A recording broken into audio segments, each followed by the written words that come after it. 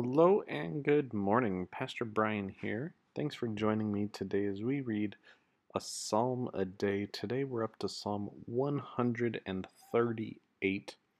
And as I do each time, I'll be reading from the Common English Bible Translation. I invite you to follow along in your favorite translation or just listen along as I read Psalm 138 today. I give thanks to you with all my heart, Lord. I sing your praise before all other gods. I bow towards your holy temple and thank your name for your loyal love and faithfulness, because you have made your name and word greater than everything else. On the day I cried out, you answered me. You encouraged me with inner strength. Let all the earth's rulers give thanks to you, Lord, when they hear what you say. Let them sing about the Lord's ways, because the Lord's glory is so great. Even though the Lord is high, he can still see the lowly, but God keeps his distance from the arrogant.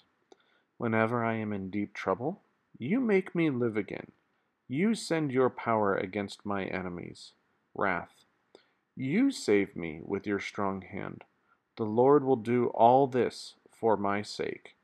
Your faithful love lasts forever, Lord. Don't let go of what your hands have made. Well, that's the end of Psalm 138. And uh, to be honest, there were multiple things that kind of stuck out to me. But I have to say that the very last line kind of overrode all the other things I thought I was going to say stuck out to me because the last line says, don't let go of what your hands have made. And whether or not that was the psalmist's intention, but my mind immediately went to Genesis and to creation, and in Genesis 2, when it talks about how God molded us out of the dirt of the ground and breathed life into us. And so in that creation story, we hear how God's hands and breath literally made us. And this is a plea from the psalmist to say, God, you formed us from the very beginning. Don't let go. Let your faithful love last forever. And I just thought that was a beautiful saying to hearken us as people as well as God back to that moment of creation to say, hey, God, you made me. You were the one that formed me from the beginning. Don't let go of me. Watch over me. Take care of me.